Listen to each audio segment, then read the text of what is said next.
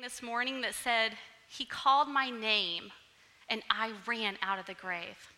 So what I did is I stepped out of that grave of failure and fear and inadequacy, and I stepped into what he had called me to do. And it's just funny that I'm up here sharing with you today the very thing that I said no to. So it's just, God is amazing, amazing, amazing. A word of encouragement before I get started from that. Never underestimate the plans God has for you and how he will equip you to carry out those plans. Never underestimate that. So like they said, today we're going to talk about how to create and maintain a welcoming environment for our guests. So you're going to hear me use the word guest as opposed to visitor. And that's my preference. We went to a Danny Franks from the Summit Church, and he kind of went into this, and it's just stuck with me. So I'm going to share with you real quick. I use the word guest as opposed to visitor. Visitor is someone that comes, and you expect them to leave. Guest is someone that comes, you love them well, you host them with hospitality, and you invite them in as family. You make a seat for them.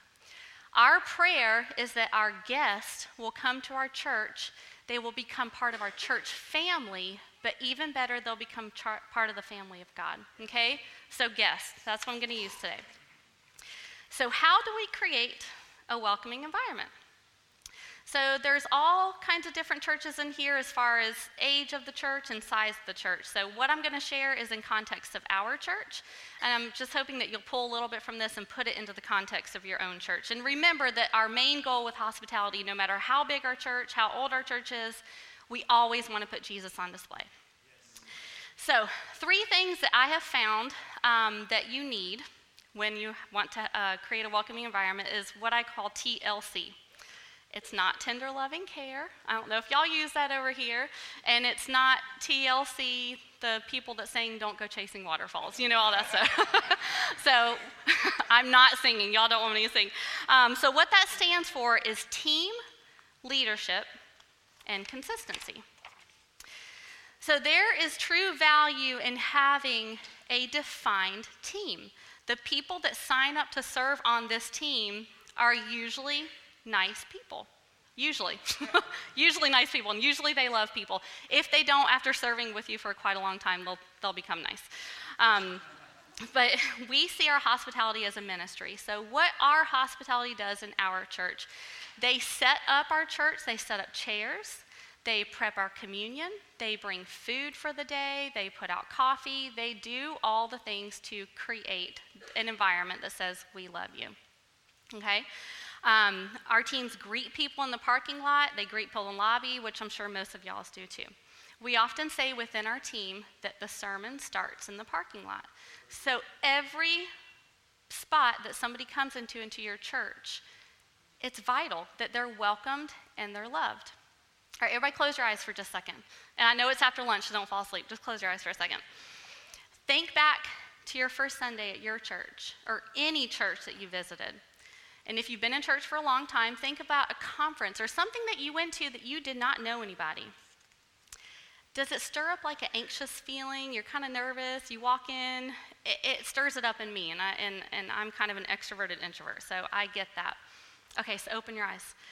What we have to remember with our welcoming team is every Sunday is someone's first Sunday. And that's how we have to treat hospitality. Feeling welcome and loved is so, so, so important. It breaks down walls. I know I didn't know anybody in here, and when somebody came and talked to me, it broke down that wall, and it made me feel included. So a genuine welcome in the parking lot or an invite to lunch, that can help soften someone's heart so they can receive the message of the gospel. So our teams, they display hospitality that puts Jesus on display. See, he's at work loving on his people. In John 10:14 through 16, it says, I am the good shepherd. I know my sheep, and my sheep know me, just as the Father knows me, and I know the Father. And I lay down my life for the sheep. I have other sheep that are not of this fold, and I must bring them in as well. And they will listen to me and my voice. Then there will be one flock and one shepherd. So again, he's at work drawing people to himself as we're loving and serving others. So the next part of TLC is our leadership part. And I'm just going to tell you a little bit how we do leadership within our hospitality team at our church. So we have what we call captains, and these are a set of people. In our church, it's a husband and wife team, and they lead their teams. So they are in charge of kind of forging the day and making sure everything goes smoothly and contacting them and everything. Allowing the space within your team for other leaders to grow up lets them use the gifts that God has put in their life, okay? If you've always got people that are just there serving and they're not leading, then we're kind of stifling that, what God may be calling them to do. These leaders are taking ownership, and God is growing and stretching them in their own lives. They've stepped up to shepherd, guide, and have an influence on the lives of their team. And most importantly, guys, what our captains do, and just so you put into context, we have about 8 different welcome teams, okay? We've got 9 sets of captains. That's 18 people who have stepped up to lead and are walking in that calling, okay? But most importantly, what our captains do is every Sunday, after they've done all the doing of hospitality, put out the coffee and all that, they pull their teams together and they have a huddle time. And during that huddle time, what they're doing is they're leading their teams in a devotion, and they're praying over the service for that morning. They're praying over the new people that might come. There's also prayer requests that are spoken in that circle, and that's what they're doing. We pray for softened hearts, and again, that we would just put Jesus on display. And the last part of creating a welcoming environment is consistency. Consistency. So consistency allows for measurement, and it's helpful when you're training your team, because if you're consistent during the things that you're doing, it's easy to see when you fall off. And then that helps you kind of gauge what you need to train on.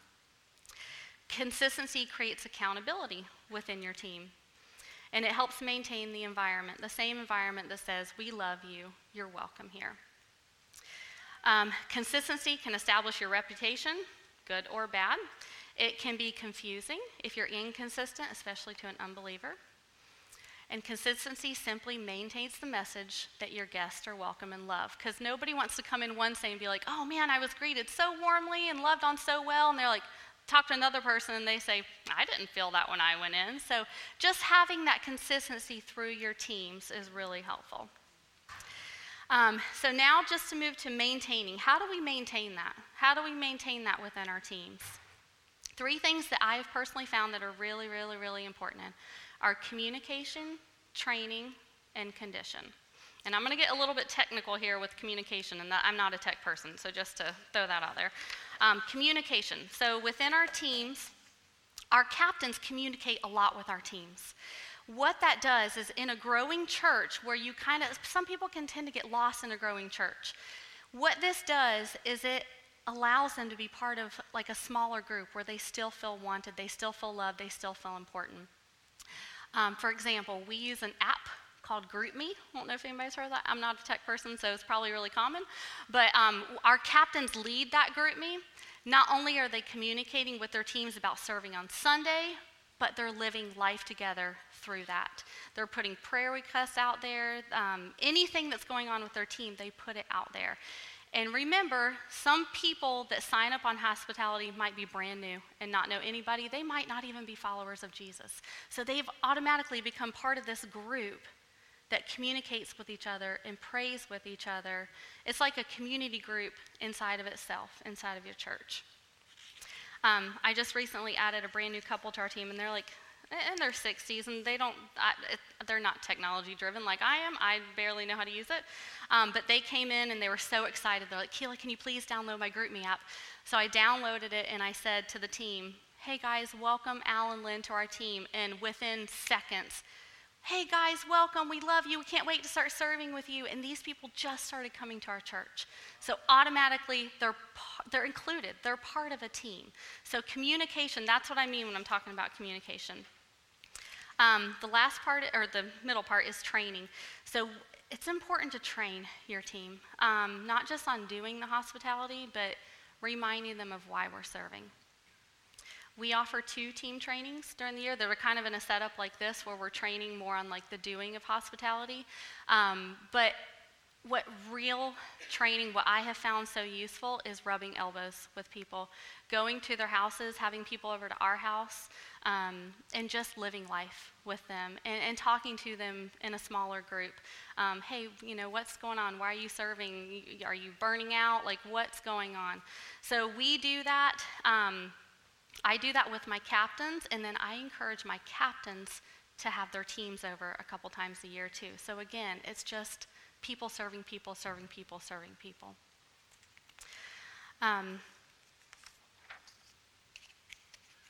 So the most important thing during all of our trainings is I encourage everybody not to simply come in and serve on Sundays and go through the motions, but instead be on mission to purposely welcome everyone who walks through our door. That is our main thing during training. It's not our focus to do things perfectly, but it's our focus to welcome people purposefully. And this is going to lead us to our final condition, which is I find that everything falls on this. And we can do this during our training, during our Sundays, but it's condition. And this is where I want to kind of land us and close us. So you might be thinking, what in the world do you mean by condition? So I'm talking about the condition of your hearts, my hearts, our team's hearts when they're serving.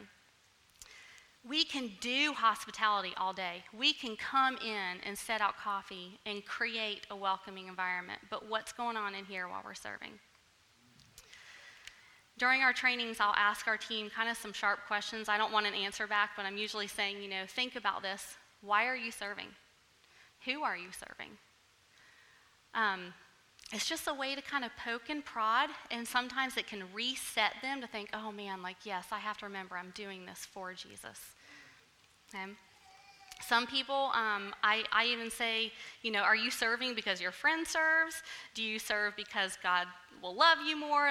Just really, I'm trying to engage them to connect with why they're serving.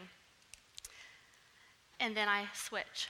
Or, are they serving out of the overflow of the grace and love that's been undeservedly shown to them from God? Is that what is motivating them to come in and serve on your hospitality team or your welcome team? Sorry, I'm a paper girl. And then I remind them that what we do on Sunday mornings for hospitality, it's like training wheels. It shouldn't get turned on and get turned off on Sundays when we leave. It's training wheels for how we should live day in and day out. A welcoming environment is going to be really hard to maintain if that's not connected. Because when you have people stepping in on Sunday to serve and they turn it off, it's going to cause burnout. Then they're doing it from the flesh. Okay? So, I kind of asked my team this, just to think about how we're serving day in and day out. When was the last time you introduced yourself to a stranger, someone in your neighborhood, someone at work? When was the last time you invited somebody over to your home? Stranger, work, neighborhood? When was the last time you invited someone to church? Again, hospitality doesn't end when we walk out the door on Sundays. We have to connect with why we serve. We do not serve to earn God's love. In Ephesians 2:8, for you are saved by grace through faith, and this is not from yourselves. It is a gift from God, not from works, so that no one can boast. For we are his creation, created in Christ Jesus for good works, which God prepared ahead of time so that we should walk in them. So we don't serve to earn God's love. We don't serve to keep God's love. Nothing can separate us from the love of God in Romans 8:31 through 39, and I am convinced that nothing can ever separate us from God's love, neither death nor life, neither angels nor demons, neither our fears for today nor our worries about tomorrow, not even the powers of hell can separate us from God's love. No power in the sky above or in the earth below, indeed nothing in all creation will ever be able to separate us from the love of God that is revealed in Christ Jesus. We serve because of God's love. This is where we're fully serving out of the overflow. And that's what I call it to our team.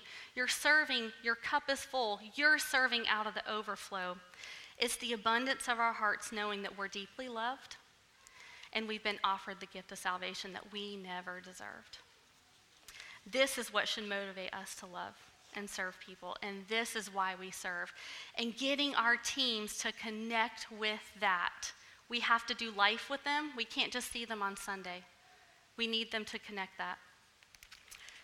So as we live out biblical hospitality in our own lives, which is 365 days a year, not just on Sundays, that can change our home. It can change our workplace. That can change our neighborhoods. It can change our cities. It can change our town. And this right here is how we maintain that welcoming environment, is encouraging and showing people how to live out biblical hospitality all the time. Thank you, guys.